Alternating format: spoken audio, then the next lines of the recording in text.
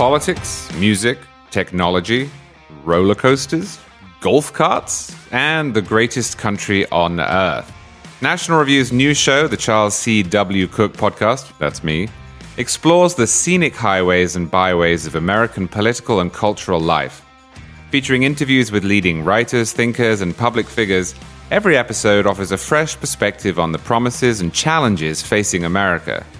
Don't miss out. Tune into the Charles C. W. Cook Podcast on Apple Podcasts, Spotify, or wherever you get your shows.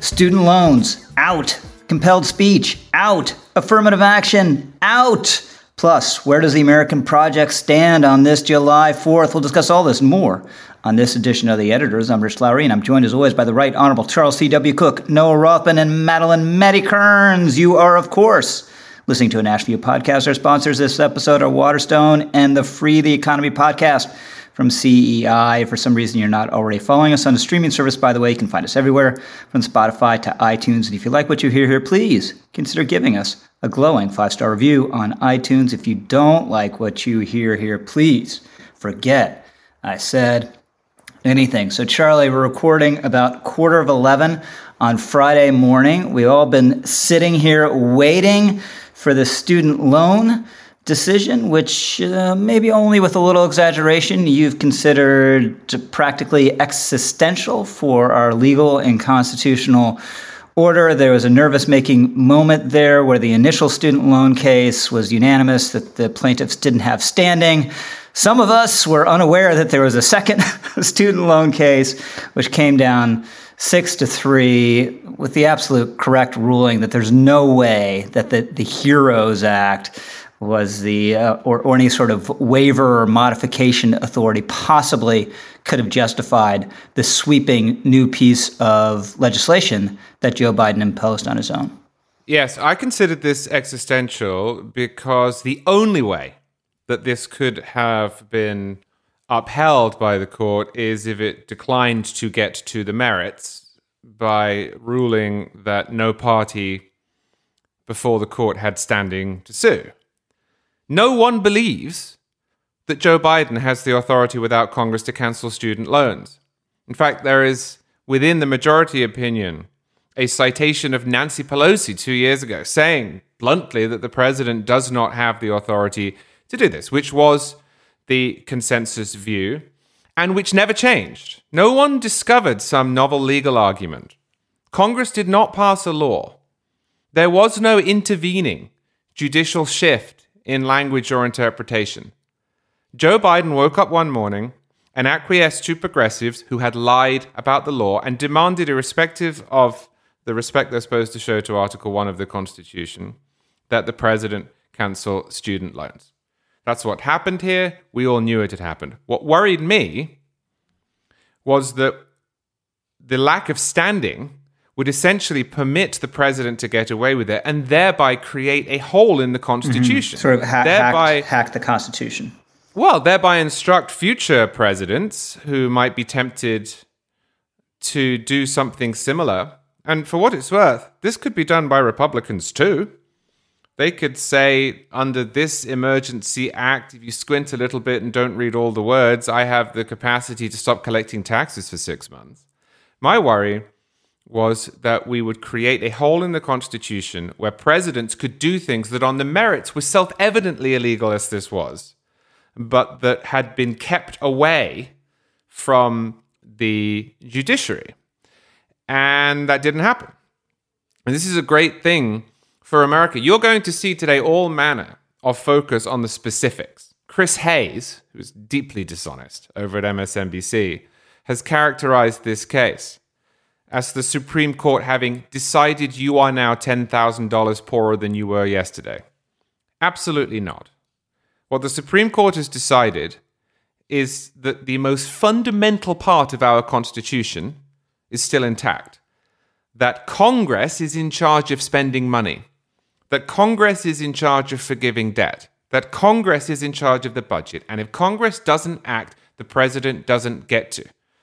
On a specific note, of course, it's absurd to suggest that the people who would have been the beneficiaries of this were yesterday $10,000 richer than they are today, because the president never had this authority. But the specifics don't actually matter. I have been on this hobby horse for years, whether it's President Trump's wall, which I was fine with, whether it's the DACA action that the Obama administration took, and I was sympathetic to the DREAM Act. The specifics don't matter. What matters is separation of powers. That's what separates America. Antonin Scalia used to point this out.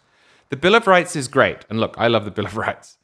But every country has a Bill of Rights. What keeps America free, what keeps our system intact, is separation of powers. This was a separation of powers case, not a case about student loans or equity or economics or President Biden or Republicans or Democrats or college students or landscapers. This was a case about separation of powers, and the Supreme Court did its sacred responsibility, which is to uphold those separation of powers so they live another day.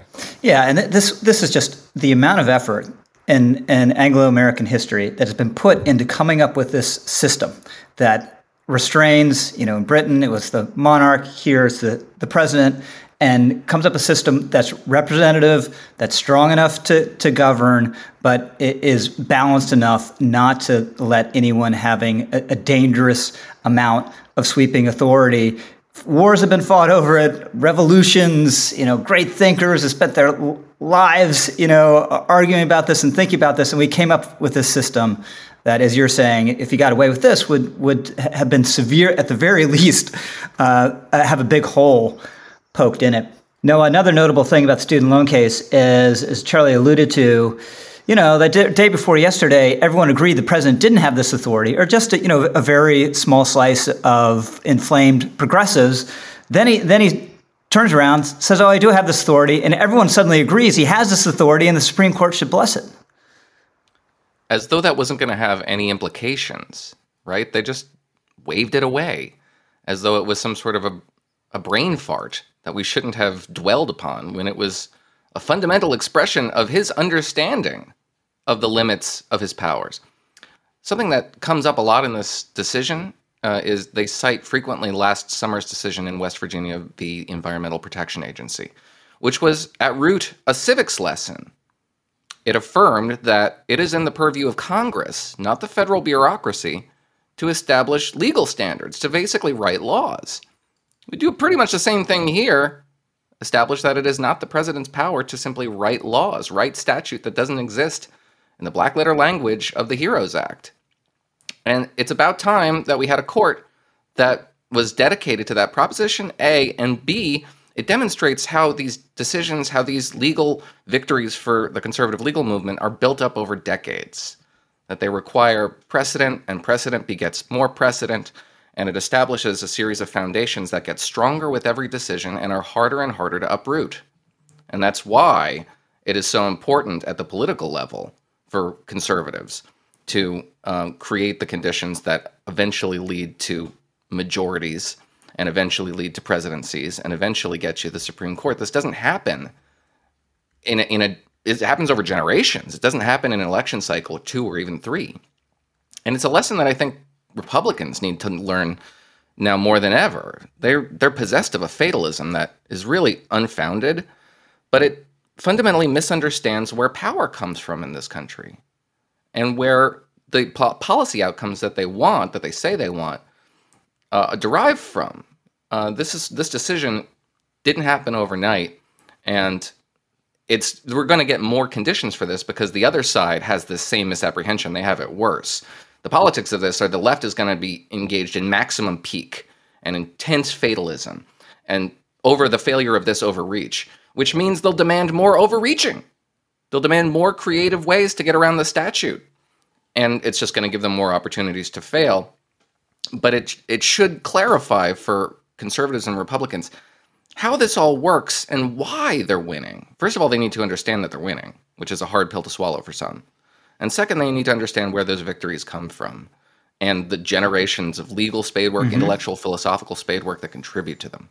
So, Maddie, another really important decision this morning, one that is not a surprise, or it didn't really have the same drama attached to it, but this the so-called 303 creative case that you've paid a lot of attention to. This is a website designer who didn't want to provide her creative services for same-sex weddings. And of course, this has been a major trend in the last several years. We saw it with Jack Phillips. You just can't say, no, thank you, go to the web designer across the street anymore. You're going to be totally crushed by these so-called anti-discrimination laws. What do you think of this one?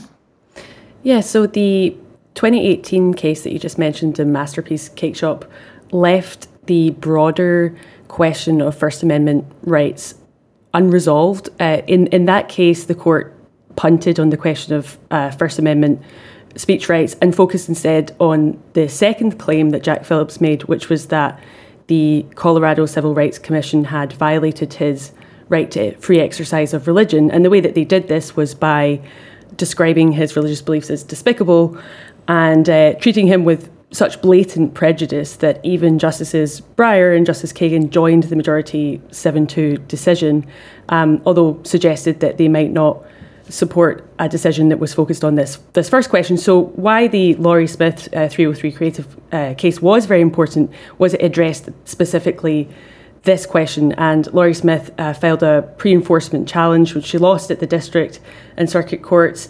The 10th Circuit curiously acknowledged that this was about speech, and her particular artistic expression did constitute speech. That was very clear. But they were arguing that the state had a compelling interest to essentially compel her speech. And this really fell apart in the under scrutiny, and Justice Gorsuch delivered a very clear majority opinion, just saying, how wrong this is, how unconstitutional it is, but also how dangerous a precedent it is. We had the dissenting opinion from Sotomayor. It contained the sort of thing you would expect. A lot of it was just sheer misrepresentation. One of the crucial distinctions here is that this is denying to this refusal that Lorie Smith is defending as constitutional is a refusal to say something she doesn't believe. It's not a refusal to serve certain clientele with protected characteristics. She made that very clear. And Sotomayor sort of twists this. At one point, Gorsuch makes the point that the dissent gets so turned around, it sort of open fires on its own position, stressing that, yes, okay, you have a right to decide what messages to include or not include. But if she's conceding that, then what are they even debating about? At one point, Gorsuch says she's adrift on a sea of hypotheticals. So, not a very persuasive dissent in this case. So in other words, if a gay person went to this website designer and said, I'm opening up a florist shop, will you make the website for me? She wouldn't have had a problem. Absolutely, with that. Yeah, absolutely. And she's been very clear on this at every level. And I think that is recognised. Even Sotomayor does recognise that, although at the same time argues that, she sort of starts focusing on how this could harm other LGBT people and this could be used to sort of take away their rights. And Gorsuch says, look, that's not our job. We're focusing on the case before us, and the case before us is very clear. So, Charlie Cook, exit question to you. Not in terms of who's in the majority and who's in the minority and who's winning these cases and who's losing, but just in terms of analytical rigor, the level of thought and writing. The conservative justices are outclassing the progressive justices massively, moderately, not at all. Massively. It's notable that in a good number of these high-profile cases, the ones that get the attention, Elena Kagan has been quiet, and that has made the progressive jurists look worse because Kagan is brilliant. The other two are not. But if you look, for example, at yesterday's affirmative action case, you will see a profound difference in writing ability, analytical ability, and jurisprudential roots between the 6 justices who are described as right of center and the 3 who are on the left. Noah? Massively doesn't even do it justice. It's galactic. I should have thought of that. Yes, I mean, like, we could just come up with superlatives here all day long. Just to I mean, we're going to talk about Ketanji Brown Jackson in the next segment, but just to briefly on Sotomayor's dissent in the 303 case, she does such a profound disservice to the people who look to her for at least rhetorical ammunition to justify their position. It's a sad day and all that, appeals to emotion. The notion that you can discriminate against a protected class here has been affirmed is nonsense. Nobody stipulated that anybody couldn't serve gay people here. And then she contends that this will reinvigorate hate by citing the Pulse nightclub shooting and the killing of Matthew Shepard as examples of people seeking out gay people to attack them and murder them for their orientation. Both of those cases do not justify that claim. It's like she asked her clerks, hey, find somebody who was killed for being gay, and came up with these two very disputable cases. The notion here that the Pulse nightclub was anything other than an ISIS-inspired attack, and in Matthew Shepard's case, there's a lot of dispute about what that was actually about. It just muddies the waters and does a real disservice to the people who look to these justices for guidance. Maddie Kern's list, add galactic as a possibility. I'll say galactic, and I think that was very well said by Noah, that it's not just they're outclassed rhetorically. There's also a question of just honest representation here. Yeah, in politics, I'm afraid very often as conservatives, we're not sending our best people to be nominated for high office, not the most impressive people.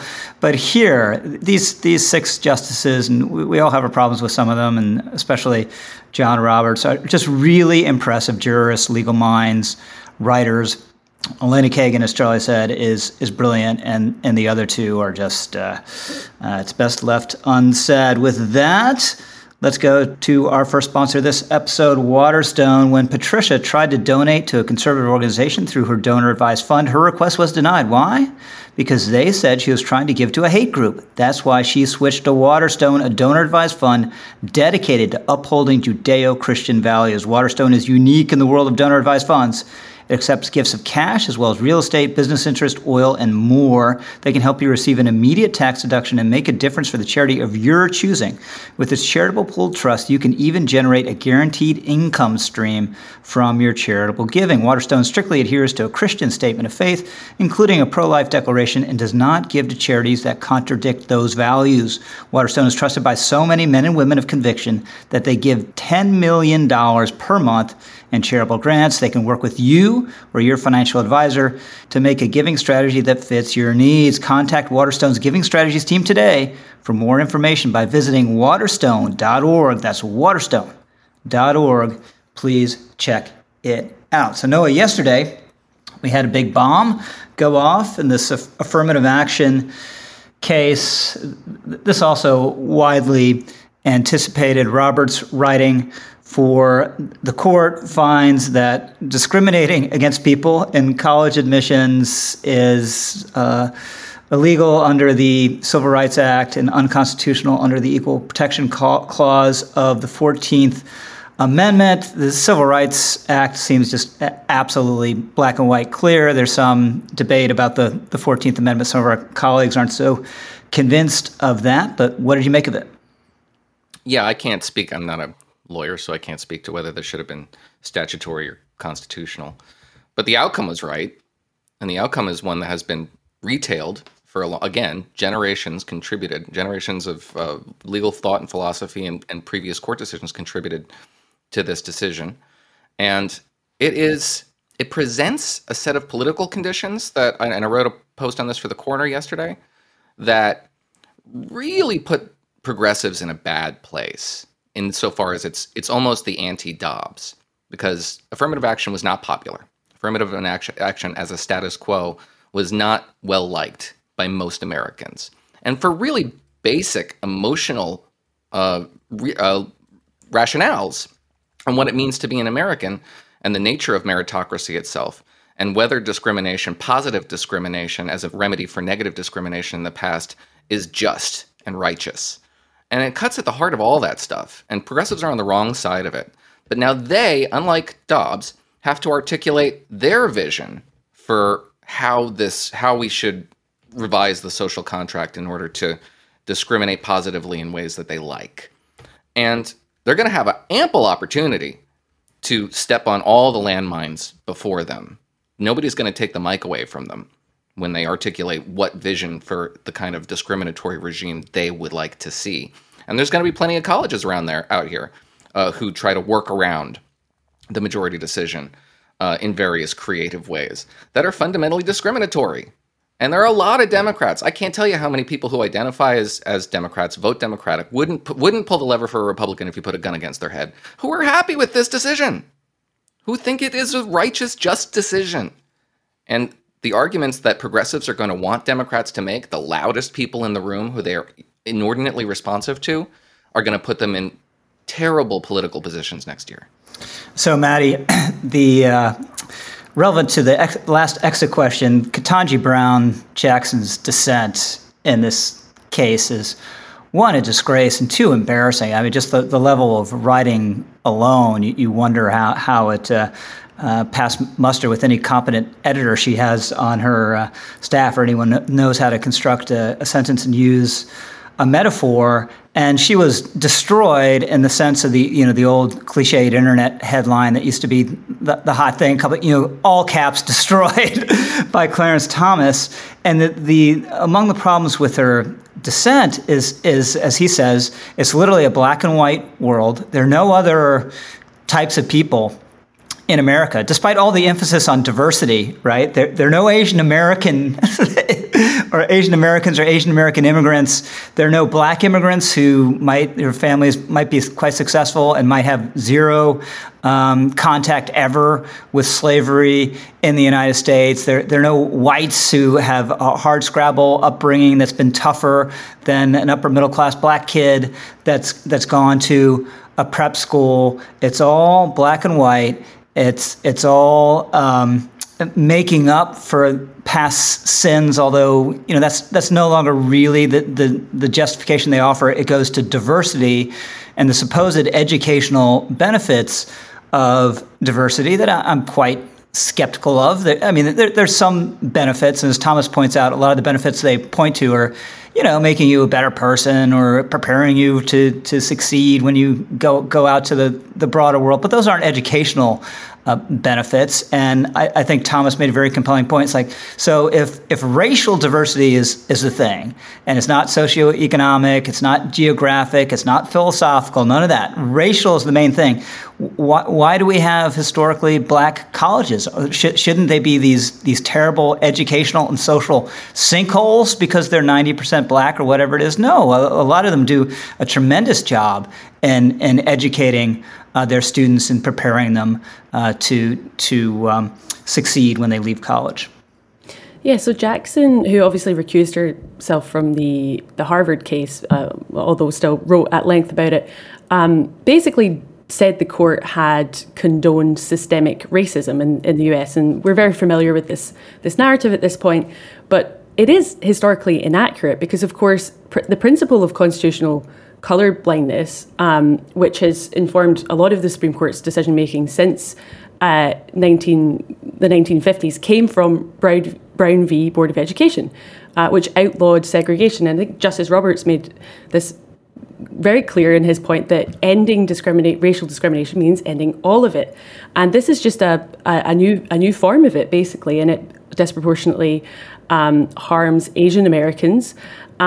And yes, okay, in the 1970s, and again, later in the 2000s, there was Supreme Court rulings saying that in certain narrow situations, race could be used as a factor among other factors in college admissions. I think it was, as you've mentioned, very unpopular with the public. It was very unfair, not just unfair on those who lose places despite being top tier candidates, but it's also unfair on those who are parachuted into top tier schools when they would actually do much better at schools.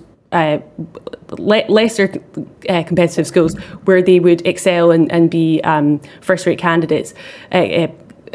So I think that it's a much-needed decision, and I think the right one. Charlie? Well, I have never really understood the case for the courts upholding affirmative action, because I think if you look at it on a textualist basis or you look at it on a living constitutionalist basis, you should come to the same conclusion. The textualist basis, and I say textualist as opposed to originalist because I think the strongest case against affirmative action is the 1964 Civil Rights Act.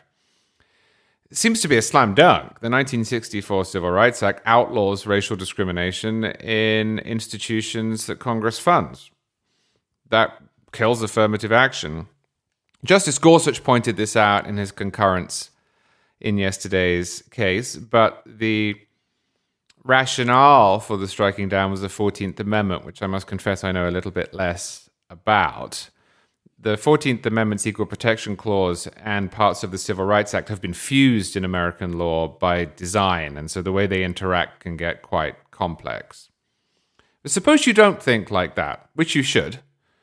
Suppose instead you believe that the Supreme Court should be a legislature, that it derives its legitimacy from the majority, that the Constitution needs to be fluffed up a bit and read from different angles to accommodate modernity. Where is the popular case for affirmative action? In her dissent, Sonia Sotomayor included some language that implied that there is this great yearning out in the land for affirmative action and that the court was standing in the way of this. But that's nonsense. This is one of the few cases in American life on which Americans agree. Supermajorities of Americans think that affirmative action is wrong in public universities and that affirmative action is wrong in private universities. Supermajorities of Republicans believe this, supermajorities of independents believe this, and large majorities of Democrats believe this. So given that the textualist case, and I think to some extent the originalist case, and the popular case are both there, I am baffled as to why it has taken this long to strike down. Because the two major philosophical approaches we have in our politics, which are we should do what the law says and we should do what the country wants, support its being nixed. Noah Rothman, exit question to you. Affirmative action is dead, as a practical matter, hanging on by a thread, or going to be just fine? It is hanging on by a thread because colleges and universities that are committed to racial discrimination in the name of diversity will try to find ways around this. And the majority opinion is an invitation to lawsuits. And there will be efforts just because it leaves that opening, you can talk about your race and your you can self-describe, right? And colleges can perhaps solicit in creative ways, and some have suggested they intend to do so. Harvard, Princeton University, others, and they will try. And there will be more work to be done in the courts about how to enforce this provision. But it is basically done. It's on life support. It's a matter of time before somebody pulls the plug. Maddie Kearns.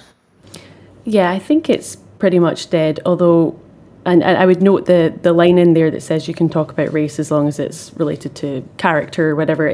They do include in that the statement that what is forbidden directly is also forbidden indirectly. Of course, there's a question of how you enforce that, but I think it is pretty clear that this is prohibited in all its forms. Charlie.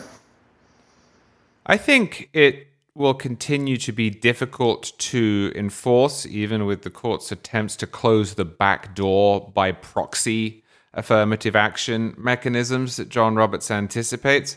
But I think that it matters what the government says and what the Supreme Court says about the law. And in that regard, this is emphatic. You cannot outlaw all instances of wrongdoing in a country. We will always be imperfect. Governments and private citizens alike are going to break the law. But it really matters what the government, and especially the highest court in the land, says about the law. It matters that we, by constitutional amendment, overruled Dred Scott, even if for a long time after that, unfortunately, we didn't live up to it.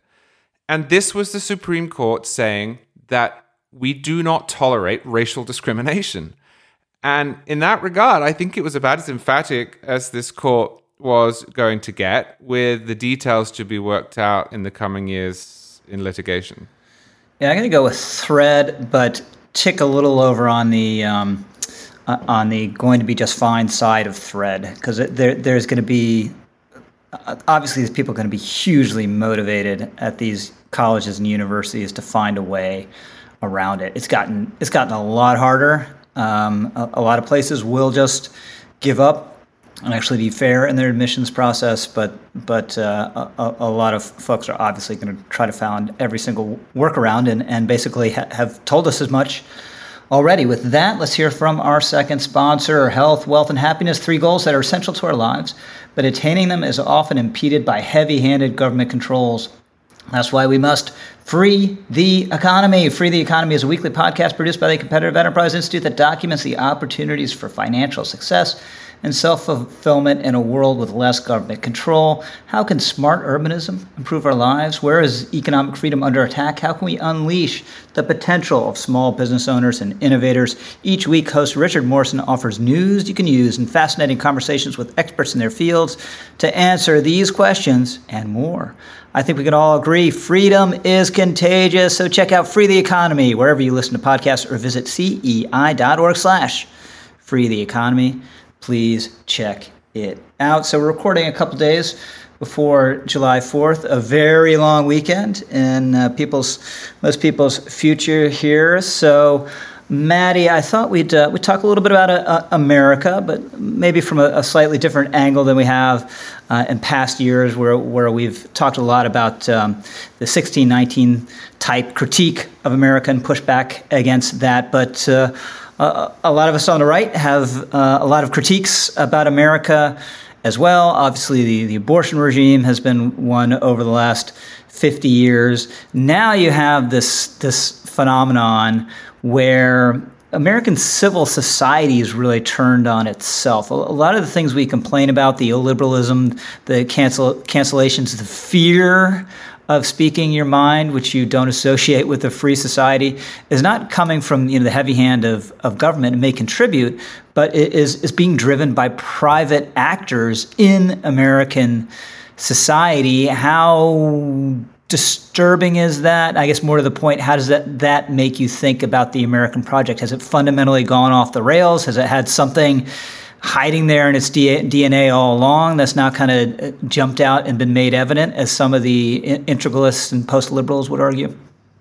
No, I think these problems that you're talking about are uncharacteristic of America, and they are un-American, really, to be fighting against free speech, to be fighting against freedom of religion, to be fighting against America in general as a concept, as an idea, and saying it's intrinsically racist or harmful or whatever. I think these are un-American, and actually, just coming off the last segment, the Constitution does hold. It does work. Even when tested and really just attacked from every angle, these things do prevail, and the American spirit does prevail. And you're right, like we're amidst of a fight for Americans' soul, to borrow from President Biden. Mm-hmm. But I think it is a fight that can be won. And I always remember the late Roger Scruton being asked what the difference was between British conservatism and American conservatism, and he made the point that American conservatives don't apologise for being conservative. Like, they really mean it. They really have this commendable fighting spirit. They really want to conserve things because they think they believe in their country and they think it's good. And so that's certainly what attracted me to America. I think that still exists. I also have just different expectations for life anyway that I think a lot of progressives do. I don't expect America ever to be, or anywhere, frankly, ever to be a utopia. I think there's always going to be a lot of difficulties and a lot of disappointments. But I think that if this is as good as it gets, it's still pretty good when you compare it to all the rest of the world. All right, pretty good. Think about that over your barbecues this weekend. this holiday. So Charlie, Maddie said, we were talking about these cases and the Constitution held, but you weren't certain about that. And does that speak to a unique threat that's grown up in America, contemporary America, recently, or is this just an endemic feature of society, human nature, that liberty and the protections of liberty, the structures of liberty are always under threat, the way we, Ronald Reagan has a famous quote about this. The latter. The United States is not impervious to the tides of history. Something I often say when people ask about the future is that conservatism will eventually prevail because it's true, unless we have an absolute collapse. If you look throughout history, you see countries renewing themselves by going back to ancient truths about economics or human nature or law until they don't. And then you have the collapse of empires, and eventually, I assume the same thing will happen to the United States. But America is in a much better position against that universal threat than any other country because it has the strongest and best conceived constitution, which accepts as its central premise that human beings are the same now as they have ever been. This was Woodrow Wilson's greatest mistake. He thought that because we had telephones and aeroplanes and electricity, that the Constitution was somehow outdated. But the Constitution is not contingent upon the state of technology. The Constitution is contingent upon the existence of evil and ambition. And as a result, it has survived and it will survive if it is sustained by each generation. I was, as I said, particularly worried about this case because you do see in history these inflection points at which constitutional principles or national cultural norms become eroded and get you closer to the end. But I think what we've seen, thankfully, in this Supreme Court term is a repudiation of those who would accelerate us toward that end, and a renewal of core American values such as free speech and religious liberty, which is really pluralism, and separation of powers and racial equality, and so on and so forth. So, Noah, one way to look at this in terms of the critique of America from the left and its past and its history, one way to prism through which to view it is like, compared to what? We had desperate flaws as a country, so did every other country in society.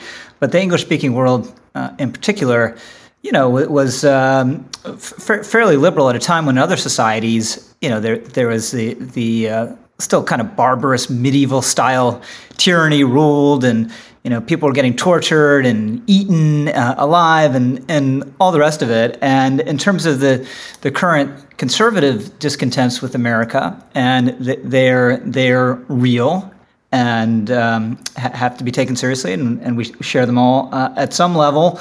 You still go to, compared to what? Norway, Hungary, like where? What country is freer, more prosperous, and more powerful, and has better prospects if we get things right? We have to get big things right. You always do, than the United States of America.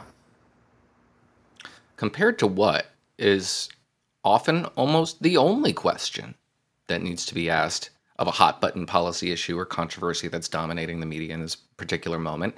And you can identify the serious interlocutors because they grapple with compared to what. Those who do not sidestep the question or discuss abstractions, theories, hypotheticals, the idea of the perfect. And it's just simply a rejection of human nature.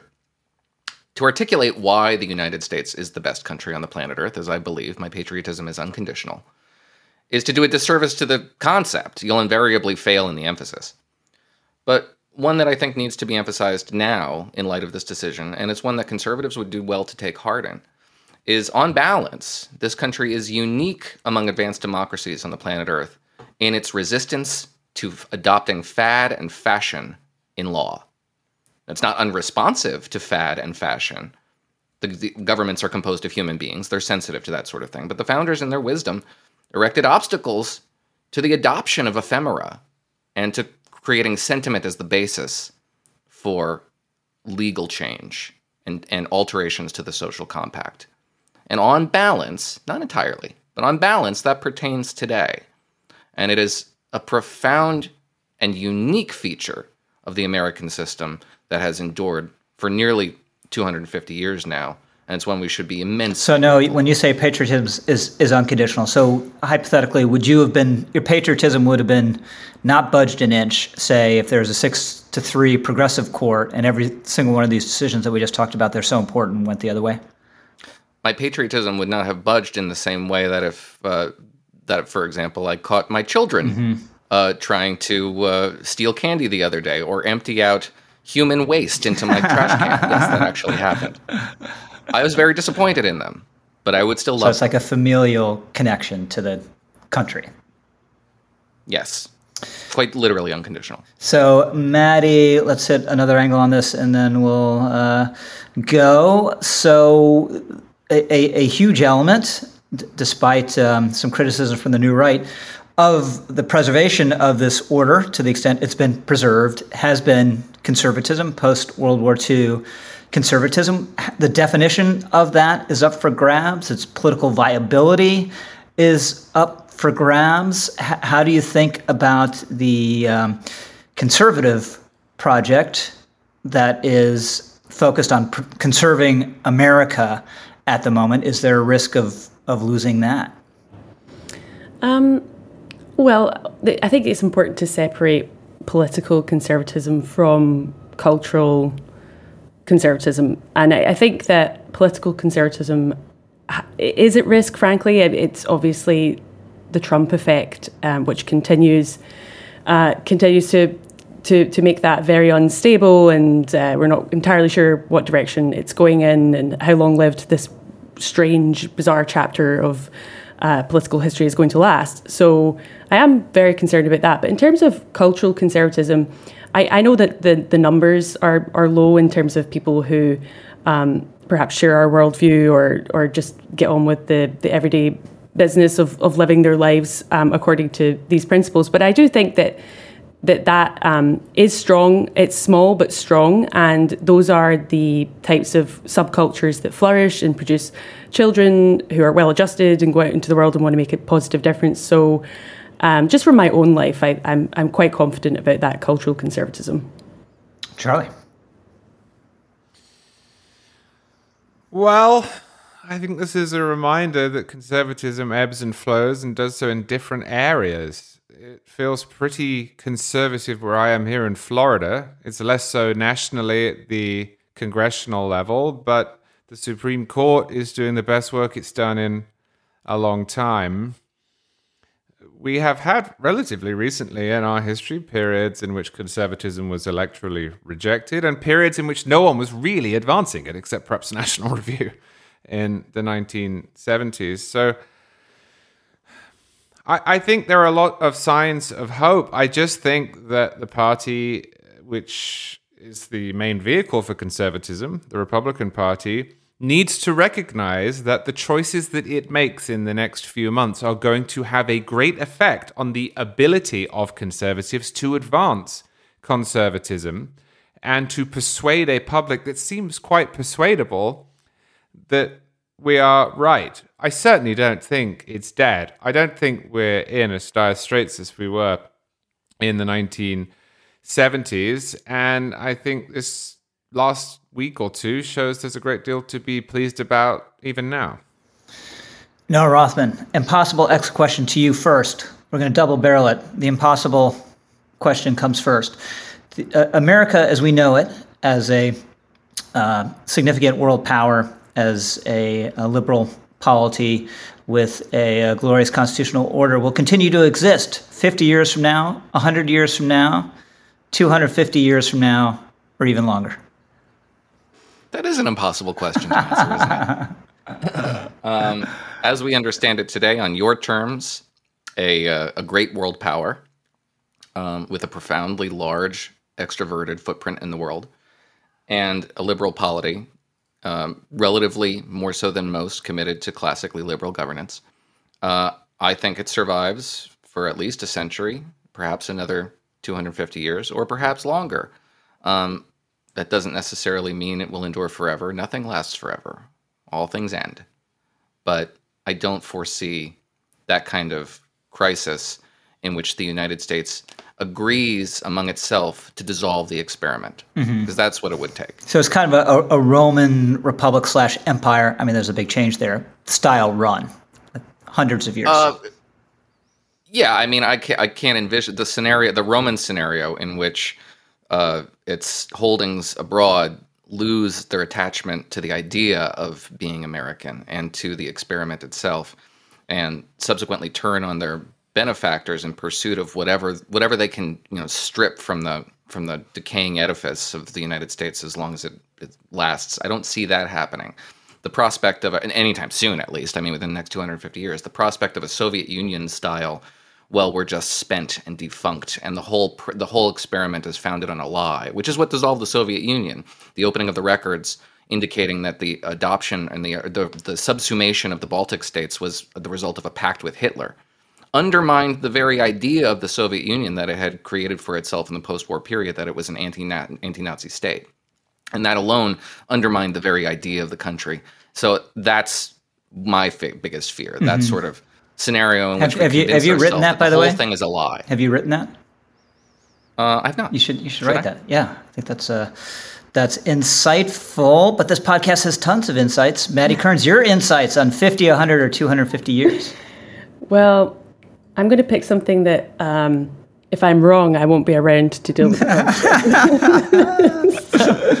Yeah, don't just go with the crowd on this one, Maddie. It's too consequential. I'm going to say 250. I don't know why. I'm feeling, maybe it's just the Supreme Court decisions. I'm feeling buoyed, and I think we're in it for the long haul. Charlie? I would predict that we will be in this position for at least another century. I'd also observe, as I have before, that it's not quite right to date American hegemony to 1945 if you see the broad, small L liberal ideal as part of that it. the United States exists to uphold as being reflected in the British Empire. And we're worried about a Russia or a China, and we should be, but we actually have not had a world dominated by a non-liberal power, at least not outside of temporary moments within wars, since the Battle of Waterloo. And as such, it's not just that I have confidence that the United States will remain in this position, but that I suspect that the Western world, broadly construed, will. And that means naval supremacy, it means military hegemony, it means free trade. That doesn't mean you can't have any tariffs at all, but as a broad position, it means free trade. I think we're going to keep that position. So I'm less confident just because I really don't know, and I know none of us know, but I would say 50 years. I mean, one of the big threats, obviously, is either losing a major war or winning, kind of the British example, winning a ruinously expensive major war, and that could easily be in our future, the next decade or two. So I'm just going to register just a little more note of caution than my colleagues on this one. Second part of the barrel. This is easier, Noah. Your favorite July 4th tradition? That's not as easy as you think it is. Really? Do you want me to come back to you? I don't really have any July 4th traditions. What? I mean, no, I guess. Just favorite thing to do. Favorite thing to do on July 4th. We never do the same thing twice every year. I mean, there's always something different going on. We don't have any set traditions beyond. So you're telling me you can answer with confidence how long the American Republic will stand, but have no idea whether you prefer hot dogs on July 4th or fireworks. Put it that way. Yeah. I suppose yes. My tradition is to exult in reverence for the experiment of the Republic and the Constitution. I will do that again this year. Maddie Kearns. I like wearing red, white, and blue. There you go. Really, really, really bright. So this year I think I'm going to wear a bright red dress with some big blue earrings. Awesome. How hard was that, Noah? And sorry, you're going to say something else, Maddie? I was just going to add that the white is covered by my Celtic complexion. So. Oh, there we go. Charlie Cook. The golf cart parade. Oh, of course. I think every year I text you photos of it. Mm-hmm. Here in my little beach town, we have a golf cart parade. The best golf cart gets a prize. They're not evaluating the golf cart, they're evaluating the way it's themed. Some people really do put a lot of time and effort and money into it. The best one I've seen while I was here was a colonial-era galleon that someone had built. A golf cart underneath, but the boat all around the cart to the point at which you couldn't see anything except the wheels if you peeked. Awesome. So it's hard for me to pick. Reading the Declaration is awesome. Small town parades. This is why I love getting the picture of Charlie's golf cart parade and fireworks. Although as I've gotten older, I can't do the blanket on the grass or lugging lawn chairs somewhere to watch fireworks. But if I'm some comfortable distance from fireworks. I know other countries have fireworks. I'm not that parochial, but there's something so American about the sound of it. You know, it's 9:15. It's still a little light in the sky because it's the middle of summer. And the applause and the oohs and the ahs and the sounds of kids screaming and kids running around with flares and sparklers and all of it. I just love it. There are few things that are better. With that, let's hit a few other things before we go. Noah, you got some shed roof reshingling ahead of you.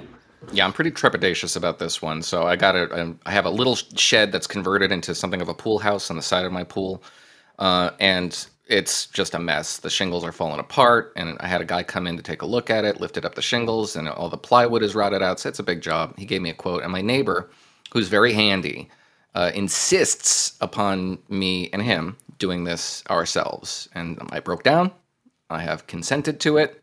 It could save a lot of cash, but I'm not handy. I don't use tools very frequently, and when I do, I don't use them well. So this will be a big experiment, but I'm going to try to do this small-scale roof reshingling. Matt, you made some awesome lasagna recently. I did, yeah. If that's not too immodest. We had some friends coming over for dinner, and were you eating it? Rich asked the question. No. Come on, Charlie. Does no one else get to pause in this podcast? It's out of character. I know. Sorry, I was off in a daydream about the lasagna naturally. But yeah, no, I didn't have a recipe, so I looked online for a while, and I finally found one recipe that had that talked you through why it made each decision, because there's a lot of choice with lasagna. Like, do I do white sauce, red sauce, both? Do I, use just beef, or do I use beef and sausage? Or anyway, there's a lot you can put into it. And this recipe not only gave instructions and ingredients, but explained why it had made each decision. So I had a lot of confidence going in, and I did awesome. Pull it off. It was good. That's good fantastic. lasagna. Charlie, you have been your personal life has been significantly affected by the student loan thing. I'm breaking the rule here because this isn't a non-political light item, but this student loan case for me was huge. As you have noticed, it animated me more than any other story in the last 2 years because I thought that it was a stress test of our constitutional order, and essentially that it would determine whether or not our elections fundamentally matter. In one sense, I saw it as equivalent to the other story that has riled me up, which was Trump trying to steal the election, saying, forget what the law says, I'm going to reinterpret it to get what I want. Well, no, you're not.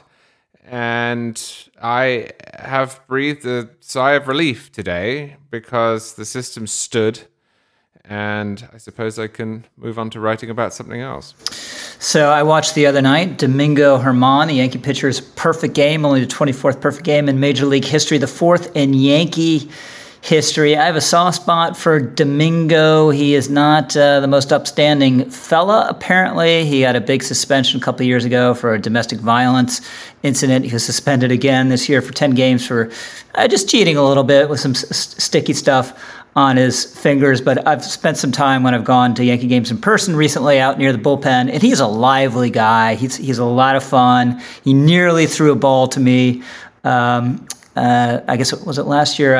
I forget, but I just missed it, and I just love his build. I love this kind of lanky, whip strong type pitcher build, and it's just in sports in general, especially baseball, you just never know. The prior 2 outings, 5 1/3 innings, 17 runs.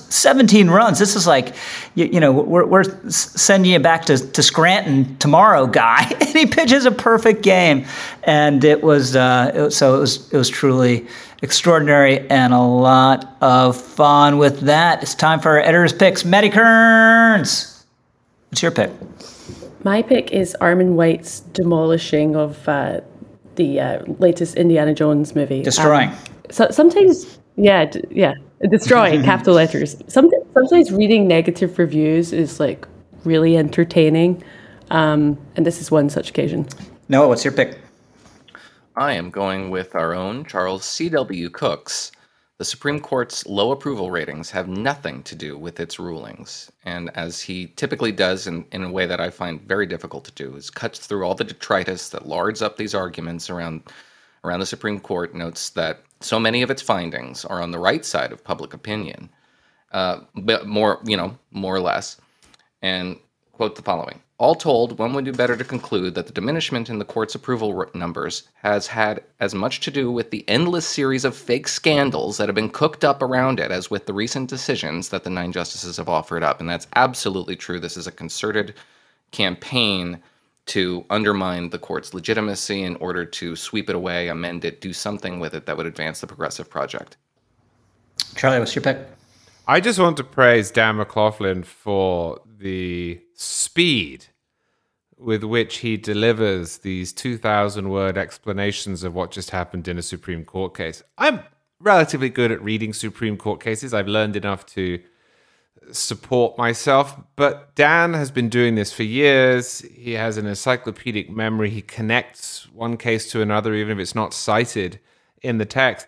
And somehow his take is up on National Review within 2 hours of a 250 page opinion coming down. So he is invaluable at this time of year.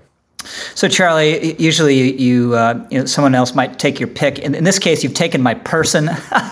I'll stick with Dan because I'm going to highlight a slightly different aspect. Well, the same aspect. I'll just put the emphasis on a different part of it. Just the sheer thoroughness. I mean, the speed is amazing too, but just the thoroughness, and just at a time like this, just knowing. You're going to get a locked down, completely airtight analysis of what just happened, especially if you yourself might not be able to read the 278-page opinion that came down is really valuable. So that's it for us. You've been listening to a National U podcast, and a rebroadcast, retransmission, or recount of this game without the express written permission of National U Magazine is strictly prohibited. This podcast has been produced by the incomparable Sarah Schutte, who makes us sound better than we deserve. Thank you, Maddie. Thank you, Charlie. Thank you, Noah. Thanks to Waterstone and Free the Economy podcast. And thanks especially to all of you for listening. We are the editors, and have a great 4th, everyone.